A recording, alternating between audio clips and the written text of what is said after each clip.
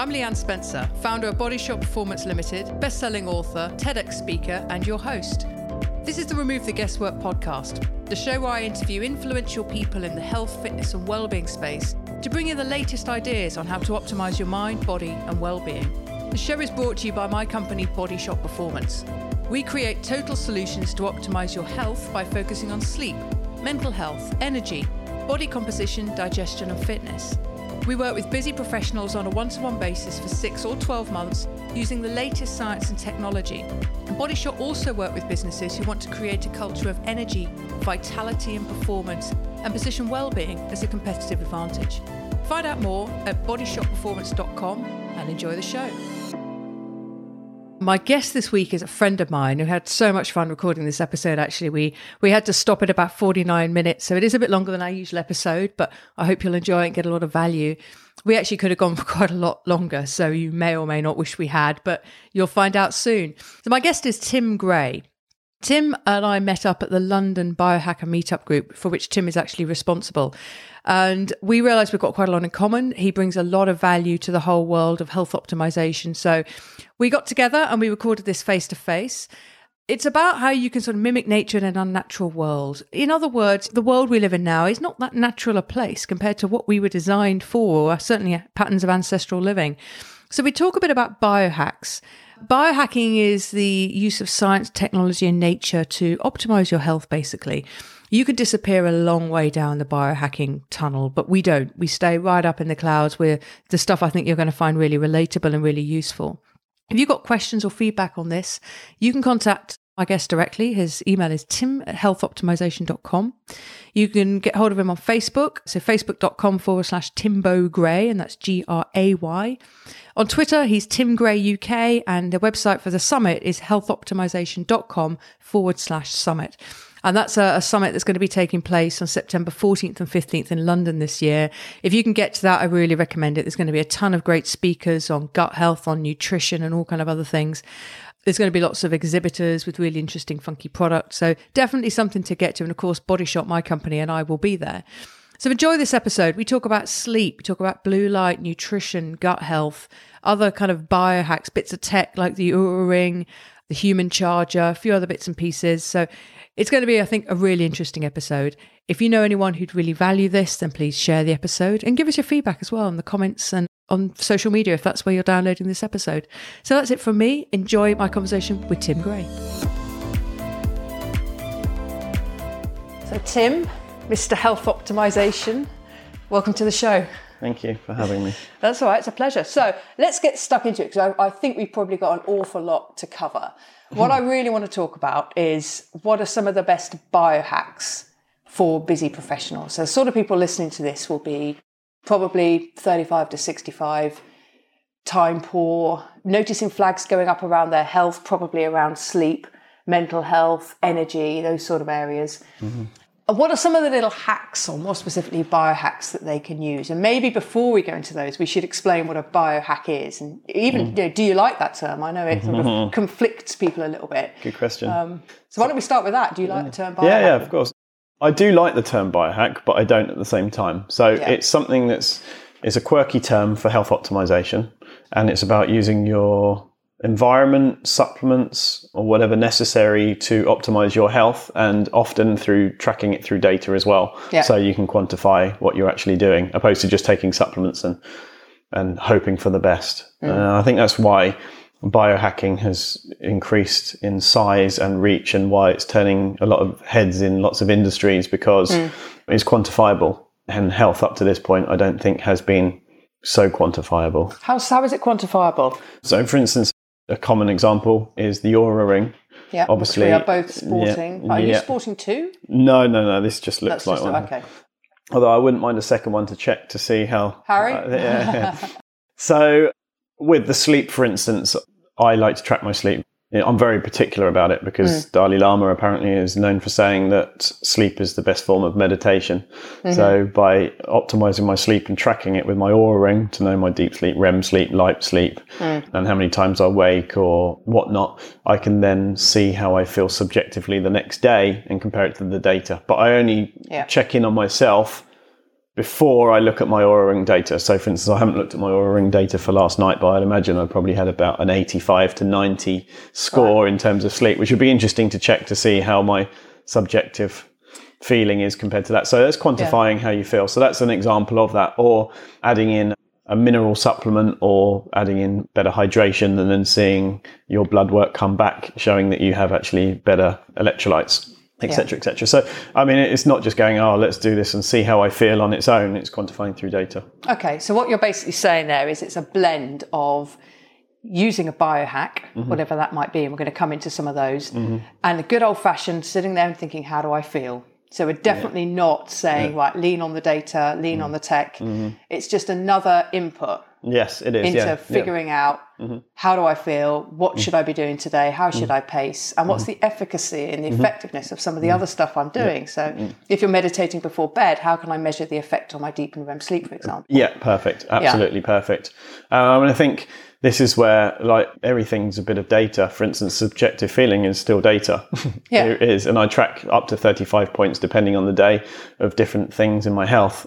And some of it's subjective, some of it is through tech like this. So I think it's about using your common sense of going, here's the stuff I'm doing and here's how I feel and here's the data that backs it up, and saying, well, actually, what other areas should I test subjectively, and then see what I can quantify through data. And I think it's really important to make that point as well. We're not suggesting that you just rely on this stuff. I think we're already quite disconnected from what's going on in our bodies. And some things you need data for, like heart rate variability, resting heart rate to a degree, body temperature. You could still use a thermometer, but who does that? But, just sitting there and tuning into your nervous system, do I feel tired and why? I do, by the way. I use a temperature. Do you? Well, that's why you're Mr. Health Optimization. But a lot of people listening, they won't be doing that. I think it's important to preface at the outset, actually, that nothing substitutes tuning into your body, and we do need to get better connected to our bodies without technology, in my opinion. I mean, talking about biohacking, you can delve really deeply into the biohacking hole. I mean, just for you personally, how far down that have you gone? Because what would something at the very extreme be? Would it be putting something into your eyes to see in the dark, which someone has done? Was it chlorophyll? No, So that's very extreme. Yeah, so, I mean, I don't go extreme, maybe by some people's opinions I may. But really, it comes back to one of the beliefs of the Health Optimization Summit, is that it's to use technology to mimic a natural environment in an unnatural world.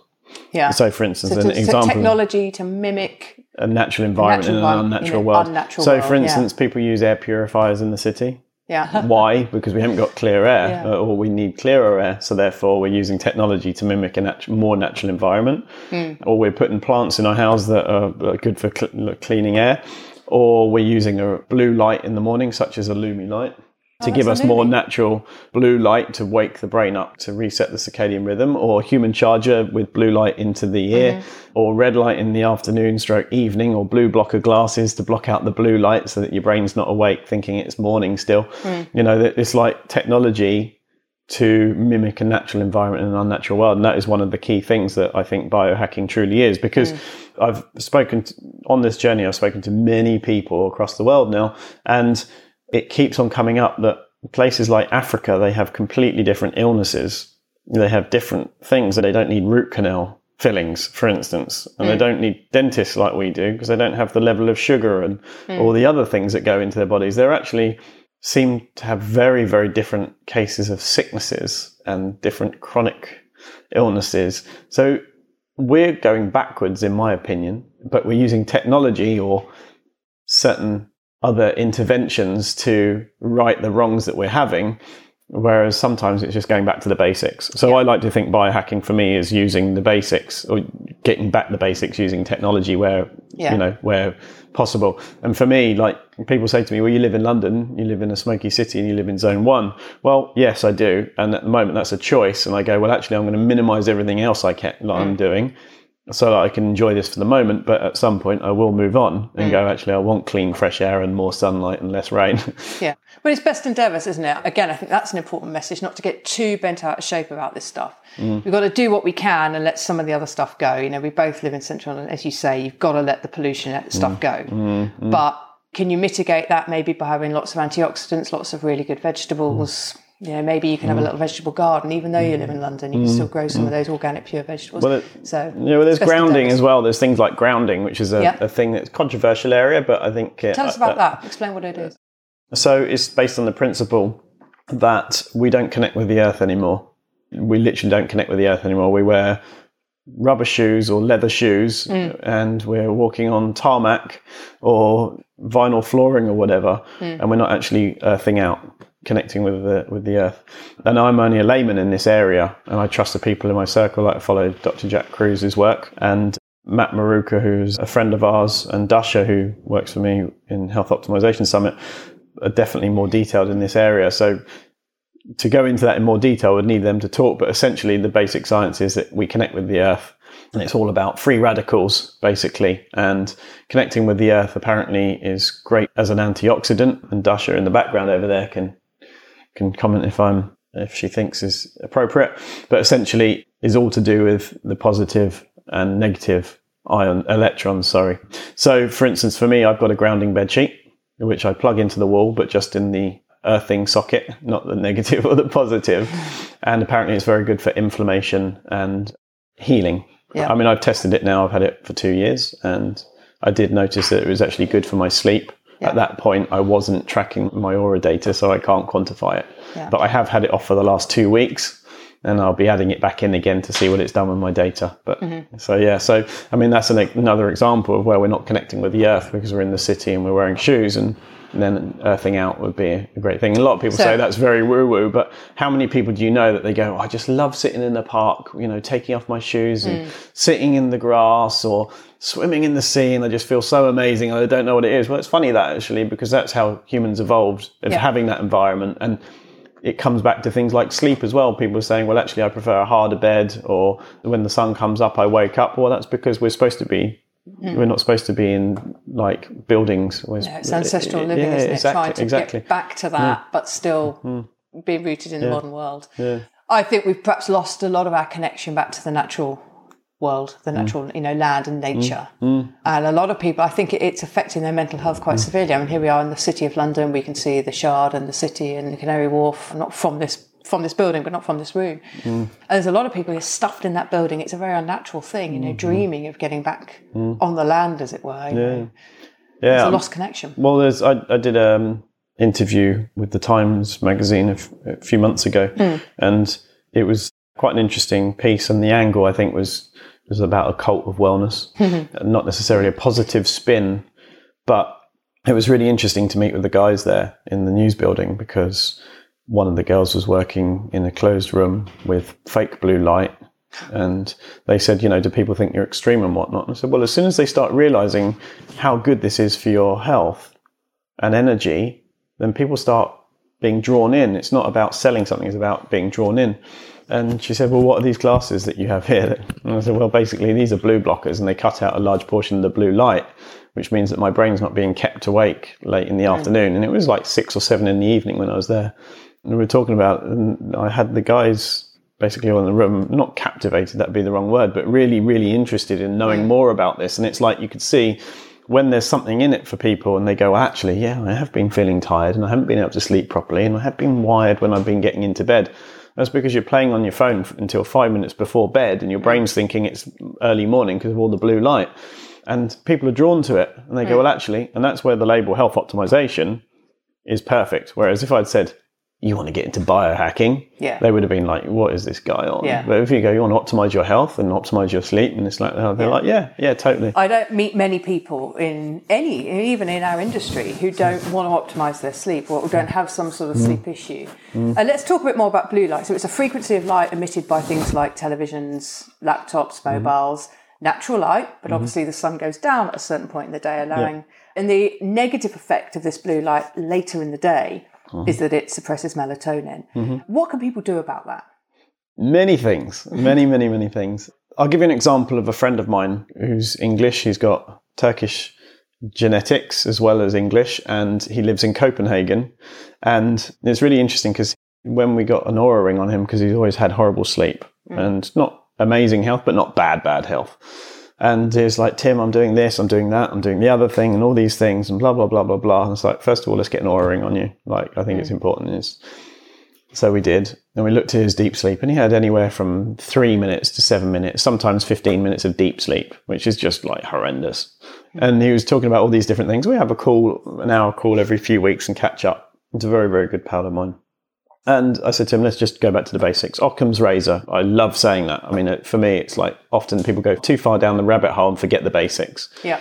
And I think that's actually what's wrong with a lot of the medical space, should I say. So many people are caught so far down in the detail that they forget the basics, such as the environment. Yeah, well, what are the basics? Let's go through them, and we'll come back to what you were going to say. Yeah, well, I mean, I think the basics are, for instance, making sure that the light is correct, making sure that your hydration and your nutrition is correct. So light correct, natural light in the day, blocking blue light. Blue light in the evening. Methods we're going to talk about in a second. Yeah, I mean, I'll go into the detail of eradicating the blue light in a bit.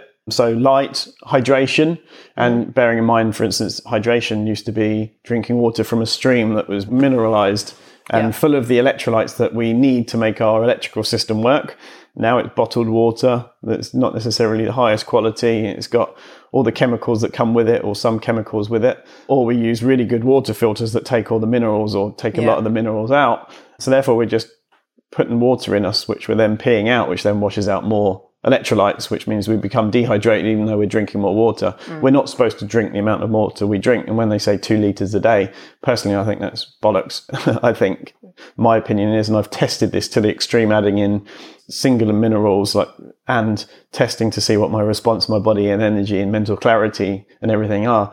And so having proper mineralized water and the right minerals, but that comes on to gut health and the nutrition so people say, well, I eat healthy, I shouldn't ever need supplements. Well, the next thing is nutrition. Well, if you're not eating organic, or should I say naturally grown foods, the minerals or nutrients in the food aren't going to be to the level of what they should be. For instance, I heard the other month, that spinach now has about 20% of the iron that it used to have in it, because everyone didn't like the taste of spinach.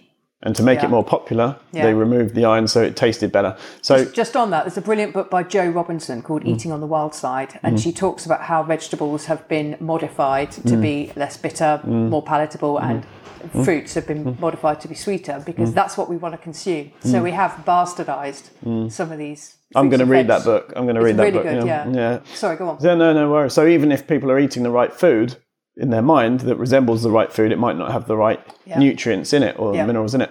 And then that comes on to, well, have they got the right gut bacteria to digest the food to get the nutrients from that? So it's a double whammy. And if anyone's had antibiotics in their life, they're not going to have the right microbiome. They're not going to have the right balances on. Like one of the areas for me I looked into, because I started forming kidney stones years ago, just before I started getting ill.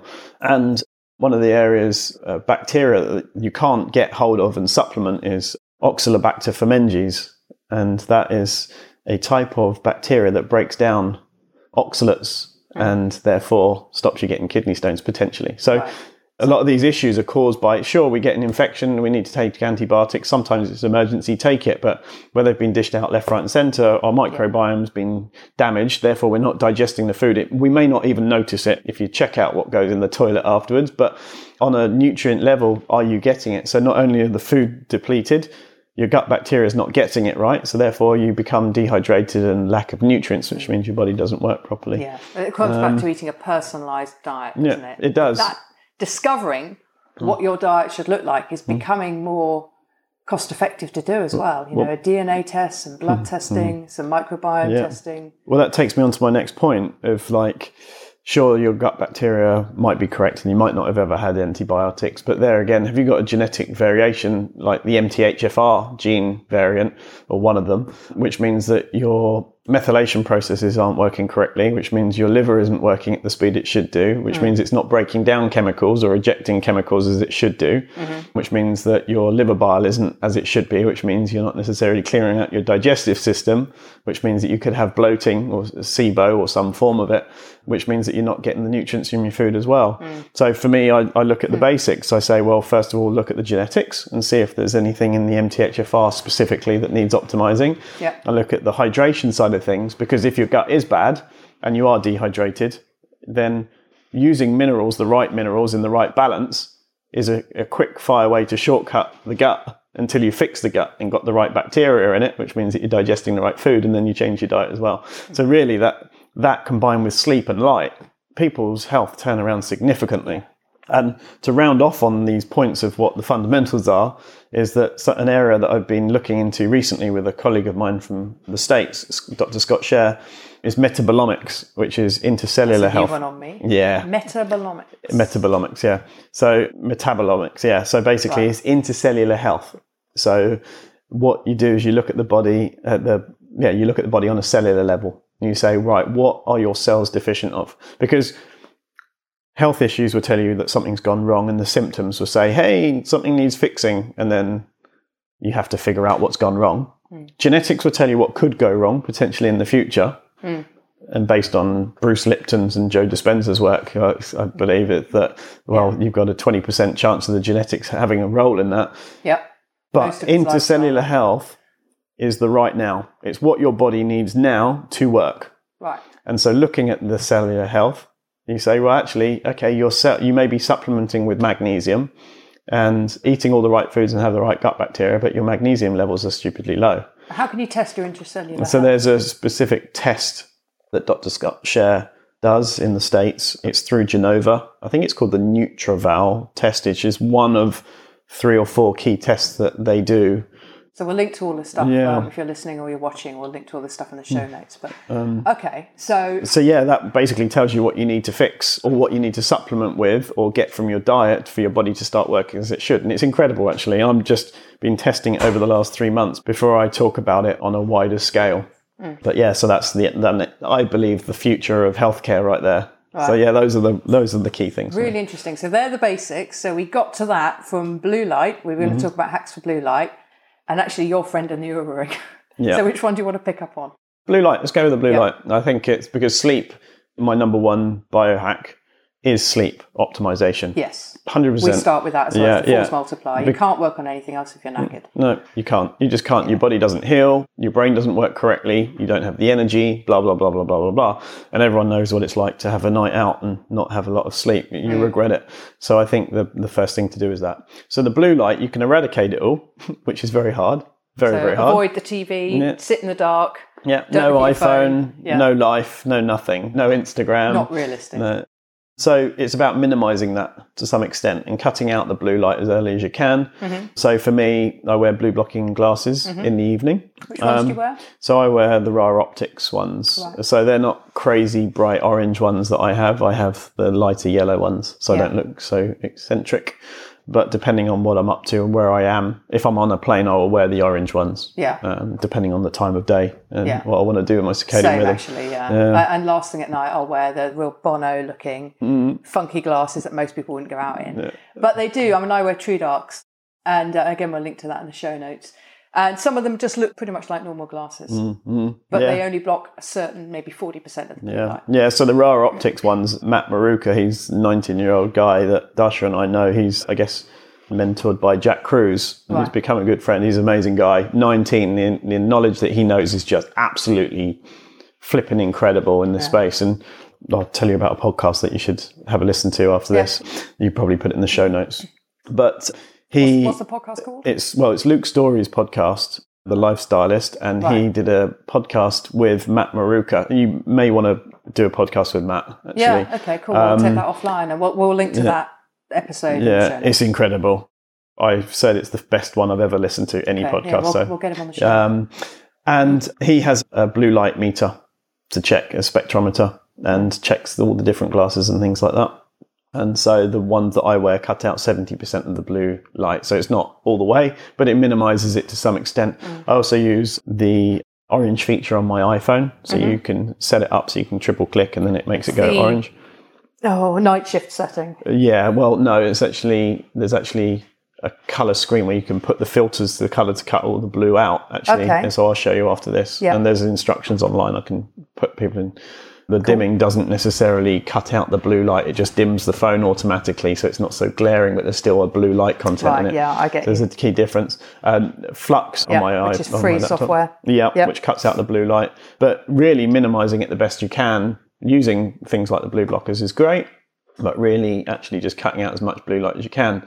So my friend Dean, to go back to, we basically got him to use blue blockers, candlelight in the evening, cut out all light sources where he could, and his deep sleep suddenly shot up overnight. And like we spoke a few weeks ago, and he was like, yeah, my sleep's very, very consistent, like very, very good. And I think health follows from that. It really does. Did you do anything? I mean, we have, which, listeners of the show would have heard me talk about before, a sleep staircase. Basically, it's a set of steps, metaphorical steps or literal steps that you take to get from a sympathetic dominant, just got in state to a parasympathetic dominant, ready for bed. So changing into casual clothes, putting your blue light blockers on, eating as early as possible, no late workouts, etc. Did you do anything on his mental state? Because you can be wearing the glasses, sitting in candlelight, but if your still mind's whirring, it's still going to affect sleep. Did you need to, or for yourself, do you do anything like that? I list down something when I have a thought, like if I'm in a meeting with someone or hanging out with a friend or something, and there's an introduction to do or anything, I note it down immediately. Then it's not an open loop anymore. And so there's a book called Getting Things Done. It's quite well known. It's something required reading from my team. It's about when you've got an open loop, make sure it's closed so you don't have to keep on thinking about it. So a lot of people say, well, I have a notepad next to my bed so that when I wake up and have an idea, I can write it down and then it's gone. Don't need to worry about it. I use Todoist app. So I put things in there, or I use my notepad app, depending on how quickly I need to type and if I want to look rude during a conversation. So I always try and close off every loop. And I list everything down, so that way I don't have to keep on thinking about it. That's a good tip. And I generally, I'll read before bed. I'll also use my Red Light Rising full stack. Yeah, nice little plug there for those guys. Yeah, they're brilliant, Brian and James over there. But tell us just a brief, because that's another biohack, inverted commas, that people can use. What do you use it for and what benefits do you get? What is it as well? Well, red light therapy is brilliant for healing. So I had an operation 18 months ago and it was supposed to take a long time to heal up. It's supposed to be a 3-month healing process. So I combined that with hyperbaric, oxygen therapy, and red light, and the majority of the wound was healed up in 3 weeks. And the surgeon just went, wow, that's incredible. Wow. Like, you've got a great body for healing. And I went, well, this is what I did. He went, yeah, okay, sure. So the red light is you get a little target light, which is a spotlight, or there's a full stack, isn't there, which is about 3-4 foot long, which you stand right in front of, and it's different frequencies of light, isn't it, that penetrate the skin very deeply. Yeah. We're big fans of it. We've done quite a bit of content around it before. In fact, I'll link to a podcast episode I did with Brian, who runs Red Light Rising. So you use that, so predominantly for healing, but it's got quite a lot of sort of anti-aging benefits. Yeah, there's many benefits from it. Like, recommend people to Google it and have a look into the benefits, because I don't want to start spouting off the best things. But for me, I noticed that it's great for my skin, so I sit in front of it. I use it for 7 minutes a day in terms of therapy, but I use it for about 20 minutes a day in terms of for the light itself. So for the healing, I find it's very good for my skin. And actually my sister-in-law, my brother got one and he wanted to try it out, which he did. And his wife is a muggle, I guess, in terms of biohacking previously. But she noticed that it was good for him and his skin, especially around his eyes. And so she started using it. And then she noticed a benefit from it. She was a big fan. And then she fell over at work and put a tooth into her lip. And so every morning she would pull her lip out and put it in front of the light to heal it. And it healed up so quickly. So she became a believer. And all of a sudden, it just 1% change is less of a muggle to more of these biohacks. And now she wears blue blocking glasses, which is brilliant because, I mean, it shows that it does work through the result opposed to just people saying it. I think the blue light blockers should be a must for anyone, because we sit in so much junk light, the majority of us, during the day, which is one thing. But to come home and then sit under junk lighting, and it doesn't matter how fancy your lights are, it's the frequency that's coming out of them. It's such an easy thing to do, to put a pair of glasses on. If you already wear glasses, you can get wraparounds to go over the top of those. And we've noticed a measurable improvement in sleep quality, but also sleep duration. I mean, I find for me nowadays it's fairly minimal because I minimise it in the evening. Yeah, so your lights are on dim. So so I don't need to wear the blue blockers as much as some of the other guys do in this space. And I think I was actually discussing this with Greg Potter, who's a PhD in sleep science. He's been on the show as well. Yeah, okay, he's an awesome guy. And he and I both agree that wearing blue blockers before a certain time is just bonkers. I mean, if you're on stage 4:00 in the afternoon, before 4:00 there's no point. There's just absolutely no point in my opinion. It's interesting because he has the very sciencey side of it and I have the very biohacky or less sciencey, more application, I guess. So it's been really interesting discussing this with him. And so for me, I mean, I won't wear blue blockers before 4:00 generally. And if I do, it's because I'm, say, for instance, on stage or there's a lot of junk light around. But really, I like my brain being awake during the day. And I need to let it know when it's time to start getting ready to sleep. And that's when the red light comes on. So in the evening, I'll switch it on probably an hour and a half before I go to bed so that my whole bedroom is completely red. And I don't use it for therapy for that. It's just so that my eyes get used to not having blue light everywhere. And so if I, for instance, forget that the hallway light's on and I walk out of my bedroom, the whole world is blue, like crazy, crazy blue, because I've been in a red environment so much, which shows you how much blue light we're having on an unconscious level, but we don't necessarily consciously pick it up.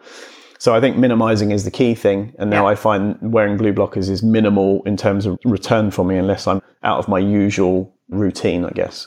But it's definitely important for general people that haven't optimized their life as much as I have, because I've spent 6, 7, 8 years nearly, I guess, now in this kind of this area. I don't watch TV. I haven't turned that thing on for a very long time. I use my laptop. It's got Flux on it. I minimize the use of it in the evening. So, yeah. I mean, some people might find that they have a 10 or 20% gain in deep sleep. Could be massive. Yeah, it could be. On the subject of light, have you played around with the Human Charger?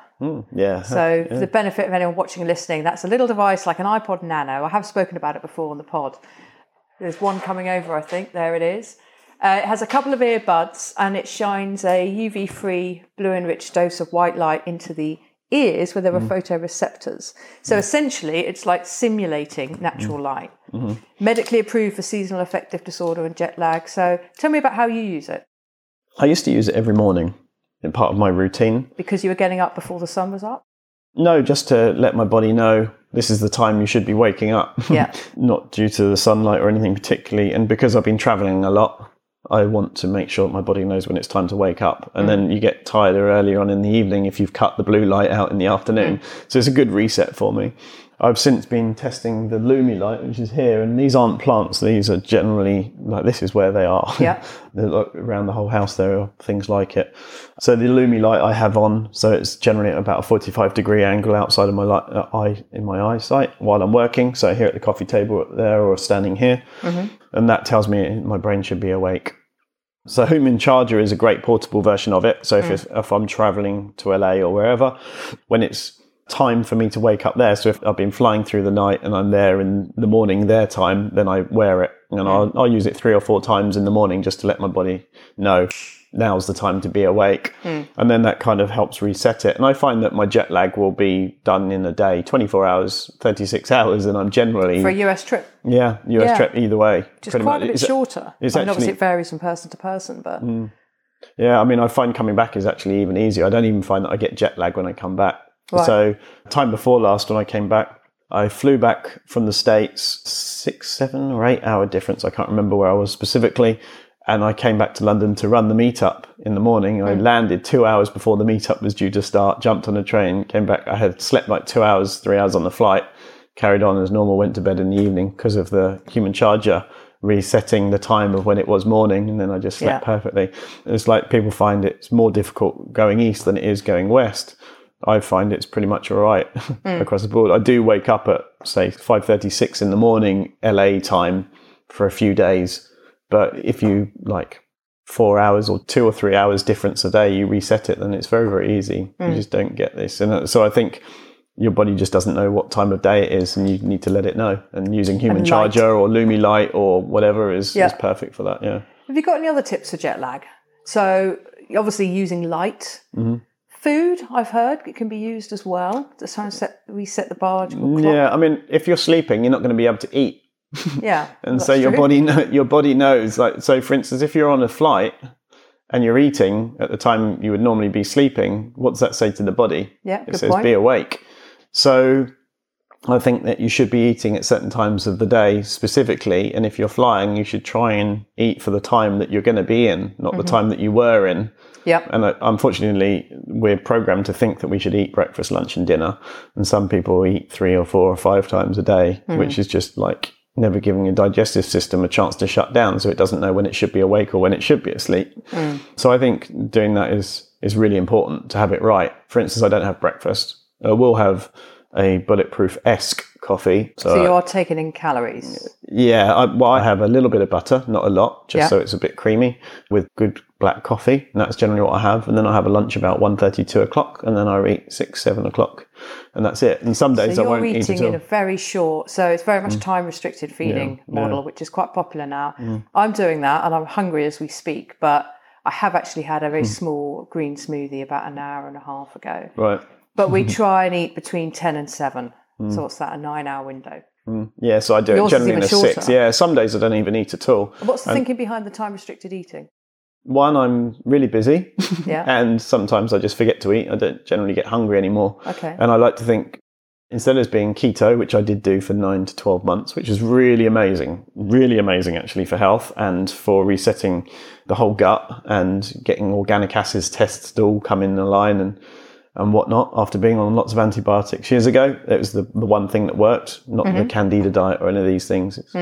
So I found that metabolic flexibility is key. It's actually something that Rob Wolf talks about. What do you mean metabolic flexibility? So the people go, well, you should be keto, or you should be paleo, or you should be vegan, and like blah, blah, blah, blah. And they attach themselves to this label and they hold on to that. But why were they there originally? So for instance, I'll touch on the vegan keto, my opinion on this, and appreciate it's controversial, but who cares? I'm going to put it out there. So some people go, well, I'm vegan because I got so much healthier when I went vegan. It's like, okay, cool. How are you doing now? Well, my health plateaued. I've not been so good now. Or people go, actually, I'm keto. I'm amazing keto. It's amazing. Like, I haven't been so well, as, how are you doing now? Well, not so good, actually. I'm having headaches and this, that, and the other. Like, well, all of these things are modalities. They're all things to help fix your body for a period of time. Yeah. Paleo, I think, is the nearest to where we should be because it's natural. It's not processed food with loads of rubbish in it. But for instance, the vegan thing, people go onto it to be healthy. They eliminate all this crap, all the processed foods and all the meats that are like... But not necessarily with vegan, though. Well, no, but I'll touch on that in a minute. Yeah. So there's vegan, which is paleo vegan. Yeah. And not just vegan. Okay, we're ticking the box because we're trendy vegans and we're eating all these products with all this rubbish in.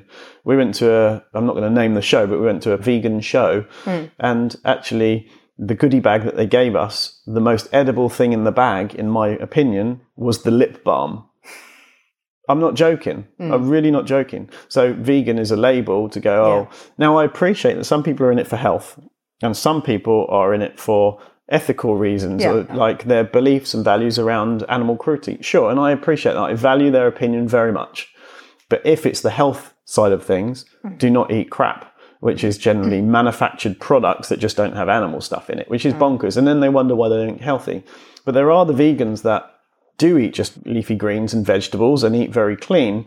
But when you look at them on a cellular level, and this is something I've been discussing with Scott recently, you see that they are so deficient in many things. Like they're just not getting the right foods. I think it's hard to do it with health as the top measure of success. I think it's hard to do. It's not impossible, but it's hard to do. I would like to get there purely for animal welfare reasons, for ethical reasons, but I'm not yet willing to put in the amount of effort. So principle's not a principle unless it's costing you something. Hence you don't hear me trotting out, or reposting things about animals. But I don't think I've got the time and energy to put into doing it with health as a top focus. Yeah, I mean, at the moment, there's one of our beliefs in the Health Optimization Summit is that we respect and appreciate other people's opinions. And that's really, really, really important. So, for instance, I don't agree with veganism forever. I believe, yes, it's a tool to go in and help fix health by eliminating a load of rubbish. And because you're not eating 80% meat or 50% meat, you're actually having loads more nutrients in the vegetables. Well, you could just eat better quality vegetables and optimize your gut bacteria and your genetics, which then obviously helps fix these. But really, they're stuffing themselves with so many more vegetables and such like a plethora of foods. Therefore, it's helping their health. But then they start getting deficient of other things that they're not getting because they often trim back or have manufactured vegan food. And then their health plateaus. And instead of reassessing and going, what's the next step to get better health? They're going, I did this and I noticed a big difference, and so I'm going to continue on that. Well, what got us here won't get us there. And it's about reassessing that and not attaching ourselves or our egos to a label and saying, what is next? Yeah. So that's why, I guess, the Health Optimization Summit, to touch on that, is so important. So tell us a bit about the summit briefly. Yeah. When is it? Where is it? So it's September 14th and 15th of September. Okay. In central London. Yeah. And it's essentially bringing in the health, fitness, medical and nutritional worlds all together. Mm-hmm. So that covers biohacking, paleo, keto, even the vegans, everything all together, and saying, look, we respect each other's mindsets. We respect our opinions, but let's use our clever minds, because there's a lot of clever people, but they're all just disjointed. Let's use this brain power together for the first time ever. So we're working on getting the specialists from across the world in each of these areas, stateside, Europe, UK, Russia, everywhere, together to say, let's look at this health piece and say, how can we work together collaboratively? And I'm including the medical world in this as well, because it's incredible what we've achieved. It's not necessarily working as it should do, which is the goal of health. And I appreciate it's a very controversial and difficult area, but the point is it's going, well, let's work together. Let's do this, because no one's out to do bad. Everyone's out to either make a profit or get health or both. And it's like, well, actually, let's work together and actually have health and wealth, I guess. And again, this comes back to a company belief for us. It's health before profits. Both are important, don't get me wrong, and we need to live, but it's health before profits opposed to profits before health. And that's why we're including all of these areas and all of these diets. So one of the algorithms that we touched on before we started recording is that people that may have brain fog, and this is a really common thing, people have brain fog. So if they heard about the Health Optimization Summit, or if they're Googling brain fog, they might try nootropics, like I did, aniracetam or whatever. Or they're going to have neurofeedback, because that's to do with the brain. And that's a reductionist way of looking at it. And what we can do is we say, well, here's all the areas that we're covering at this. Why don't you go and check out a talk on gut health? Yeah. Or why don't you go and check out a talk on this or that, and go and see these exhibitors, because then it's an integrated approach and opening people's minds. And we're not saying any of these things are curing, but it's about having the right knowledge or information in front of the right people so they can decide which avenues they want to take, opposed to just going to a keto conference or a paleo conference, or it's very dogmatic and one-dimensional, or a vegan conference, or this, or I'm going to go to whichever conference it is based on what they know. Well, what happens if we open this up and open awareness, and then bring the right people from each area there to talk about it, from the most specialist with the most researched and backed up people that we can ever possibly find? That's a win-win. We're healthier ourselves, we've got healthier friends and family, and we're all enjoying what we do, and we've got one place to go for it. So that's really what we're working on. And it's a big goal, but it's extremely fun. Yeah, well, I love the sound of it. I'm completely behind it. Hopefully we can get involved as well. I mean, I think some of the takeaways from this conversation for me, and I could go on forever, but I know that we've got a few minutes left, is taking responsibility for your own health, focus on the basics before you even think about perhaps buying any technology, or go for one or two things just to enhance what you're doing, but don't just spend a lot of money. Spend some time going back to the basics. Personalising everything as well. Personalise your diet. And if the right diet for you, and I think it should be, I recorded a podcast on this recently, I personalise my diet by referring to my DNA results and my annual gut test. And that forms the basis of the diet I eat. But that can change, because the results of my next gut test might mean that I go more towards a certain diet type.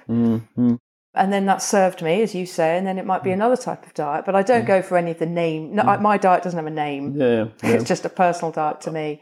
And taking responsibility ultimately for our own health, and really appreciating the interconnected nature of health as well. So it isn't just about gut health. It's about sleep, energy, how our body is composed, and all those kind of things. But what would your main takeaway for people listening or watching be? Just to wrap up. Wow. Hydrate properly and sleep properly. I mean, that would be it. Those are the two simple things. Those are the most important things. I mean, we haven't touched on light, getting sunlight. And one thing that I think is important, that people say, I feel amazing when I go on holiday. Well, partly it's to do with vitamin D level.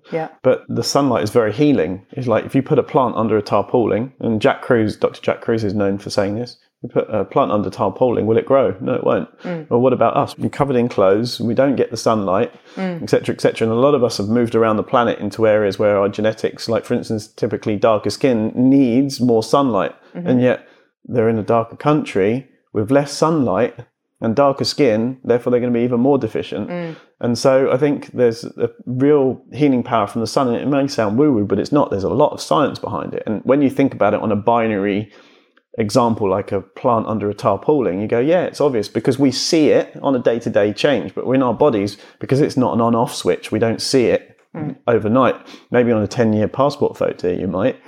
So I think, hydration, sleep and sunlight are really the three key things. And to go back to it is mimicking a natural environment in an unnatural world. It comes back to that, back to basics with the right modalities or help from the right angle from the amazing technical world that we've created, and using these to bypass these problems. Yeah.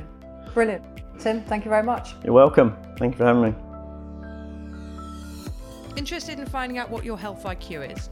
Jump on our website, www.bodyshotperformance.com, and click on Take the Test. It'll take you through to a short 2 to 3 minute test, and at the end of that you'll get a scorecard and a free 39-page report based on our 6 signals: sleep, mental health, energy, body composition, digestion and fitness. And if you've enjoyed this episode, please think of someone who could really benefit from the content and hit that share button and send it across to them. And of course, don't forget to subscribe and leave us a rating and a review. Thank you very much for listening.